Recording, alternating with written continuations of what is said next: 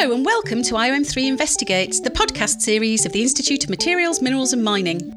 We are one of the UK's major science and engineering institutions, and our activities are focused on the promotion and development of all aspects of the materials cycle. These include the science, design, engineering and technology of materials, minerals and mining and their practical applications. We facilitate qualifications, professional recognition and development, share knowledge and provide networking services to a global membership and wider community. We hope you enjoy our podcast series.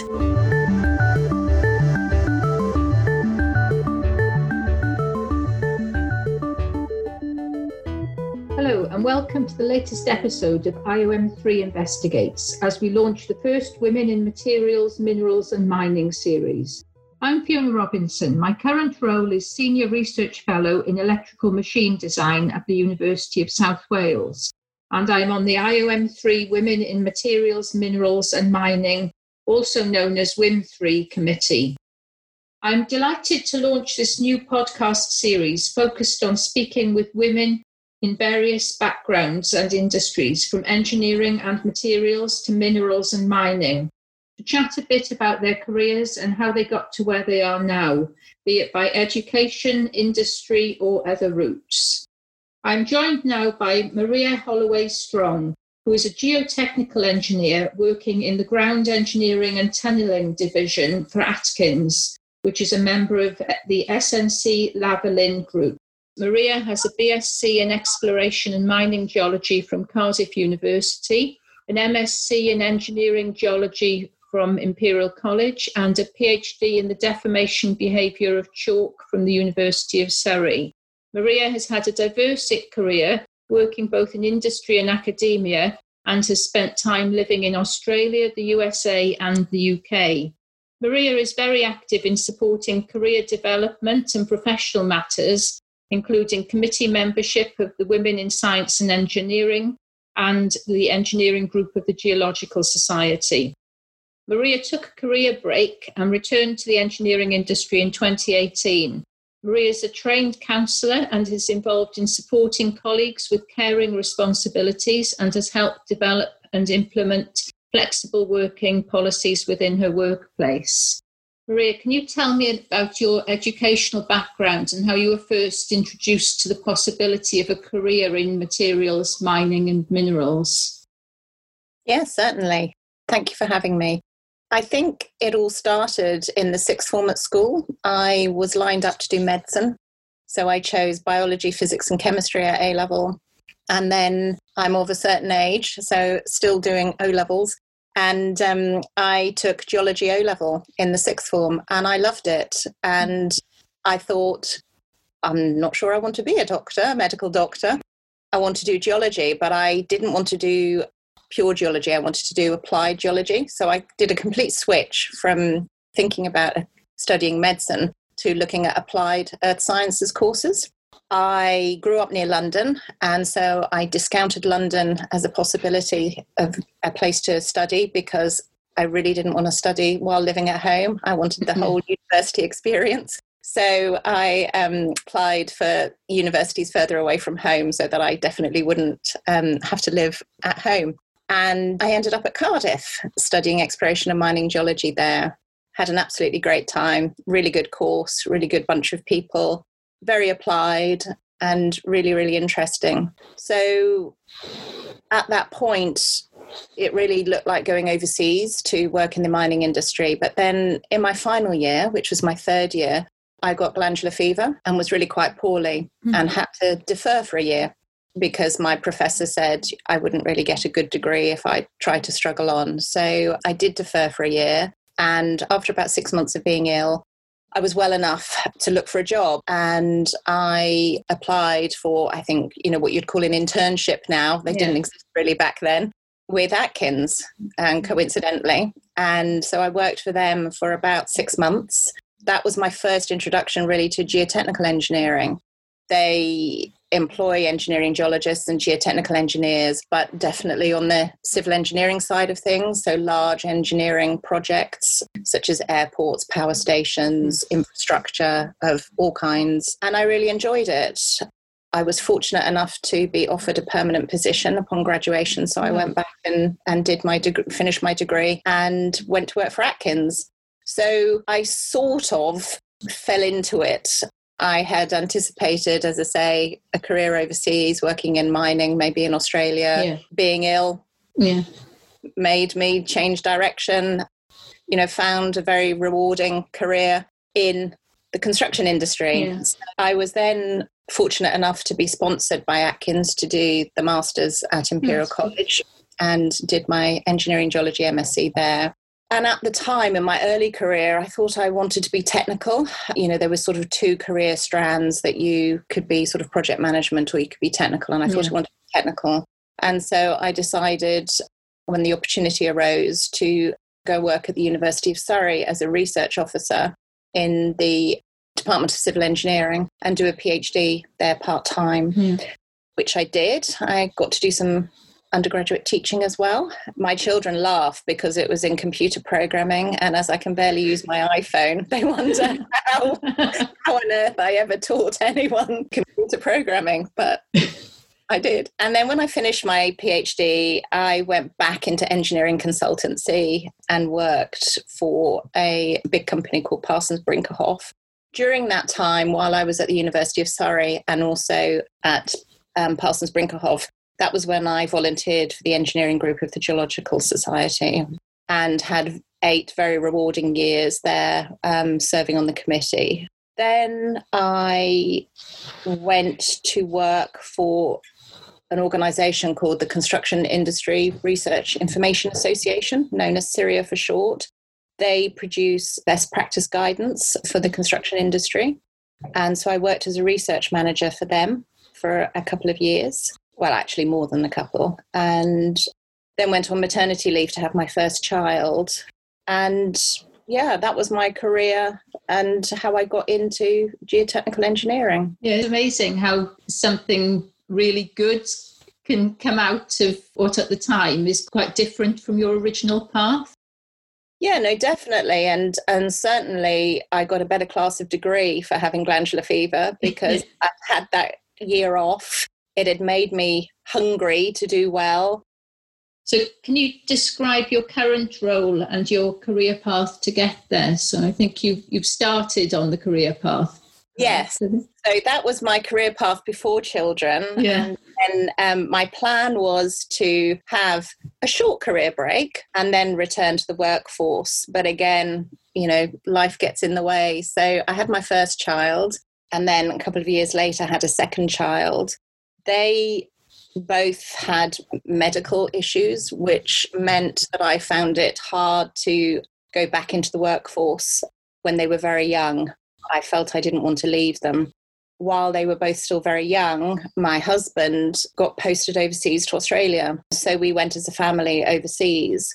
So my intention had been to return to the workforce when my children started at school. But by then I was over in Australia and it wasn't really practical to try and find work there for many, many reasons. So that was the start of my extended career break, which again was not planned or anticipated. So how long did you take out? It's from beginning to end, it's 17 years in total. So we spent 8 years in Australia and then moved from Australia to America. And I spent over 3 years in America as well. I had another child. So by then there were 3 children. And then acclimatized well and truly to being a full-time mother and a trailing spouse to an expat husband. Unfortunately, divorce happened back in 2016. And I found myself needing to leave the US with the children. And England seemed a logical place to come back to. I'm British. And then I needed to find a job because my financial situation had changed dramatically as well. Yeah. I honestly thought, I'm not going to be able to go back into geotechnical engineering. Things will have moved on too much. People will look at my career break and, wouldn't touch me with a barge pole. But I came across on LinkedIn, actually, that Atkins were recruiting STEM returners. They had partnered with an organisation to develop a program for people who had had career breaks, not just women, anybody who had had a career break. And so I applied. Happily, they went, all right, we'll give her a go. So I started back in geotechnical engineering in 2018. And so my current role is as a geotechnical engineer, because unfortunately what has happened is that my career has basically started from the beginning again, despite having become relatively senior before having a career break. Yeah. I've gone back to go, to the start of the deadly winks. But I suppose that the consolation is that at least it is in geotechnical engineering that yes, you have been able to get back into the field where you specialised. Yeah, no, definitely. I'm in a bit of an odd position at the moment because I work effectively as an early careers person, but have a lot more experience than that. So it's been interesting socially because a lot of my peers are like 23 and 24. Yeah. And they don't quite know how to relate to me, or they didn't. So the first few months were quite tricky, I have to say, both from the point of view of a steep learning curve, being back in the workforce, trying to remember technical aspects of my job, and also socially because I was a little bit of a square peg in a round hole. Yeah. It's really interesting. What do you consider your most significant career achievement so far? It's hard to say definitively. I think probably because of where I am now, I think my most significant achievement, honestly, was having the courage to try and get back into the industry for which I'm trained. It did take quite a lot of self-talk to get me to apply. In my first few months back into the industry, I did have moments where I thought, what am I doing? This is too hard. So I think probably having the courage to get back into the industry, also being fortunate to have the opportunity. But, in terms of my achievement, I think it's having the courage to give it a go and then sticking it out when it's difficult in those early months. And I think it's a big achievement because often the fear of the unknown and the self-doubt puts you off doing these things. So I think that is a really big achievement. Yes, and I think, with being a full-time mum for a number of years, I was very confident and competent in that realm, but I'd lost a lot of professional confidence, definitely. So what's been the biggest obstacle or challenge you faced in your career? I suppose it comes back a bit to what we've just discussed. Yes, I think I'm sort of still facing it, that the situation I find myself in is, as I say, effectively starting as not quite a new graduate, but being treated as someone with maybe 1 or 2 years experience. And yet that isn't me. I have a lot of experience, both within my own technical area, but also, life experience and the ability to multitask and manage lots of things at the same time. And problem solve.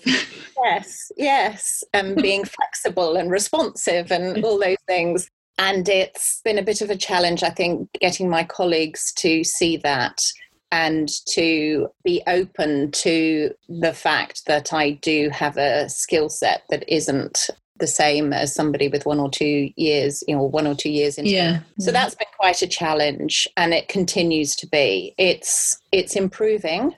I think there is a perception that when somebody has had a career break, for whatever reason, that they become de-skilled. And while they may need support in certain areas, I don't actually think that's a fair reflection. So what are your future career plans and professional ambitions?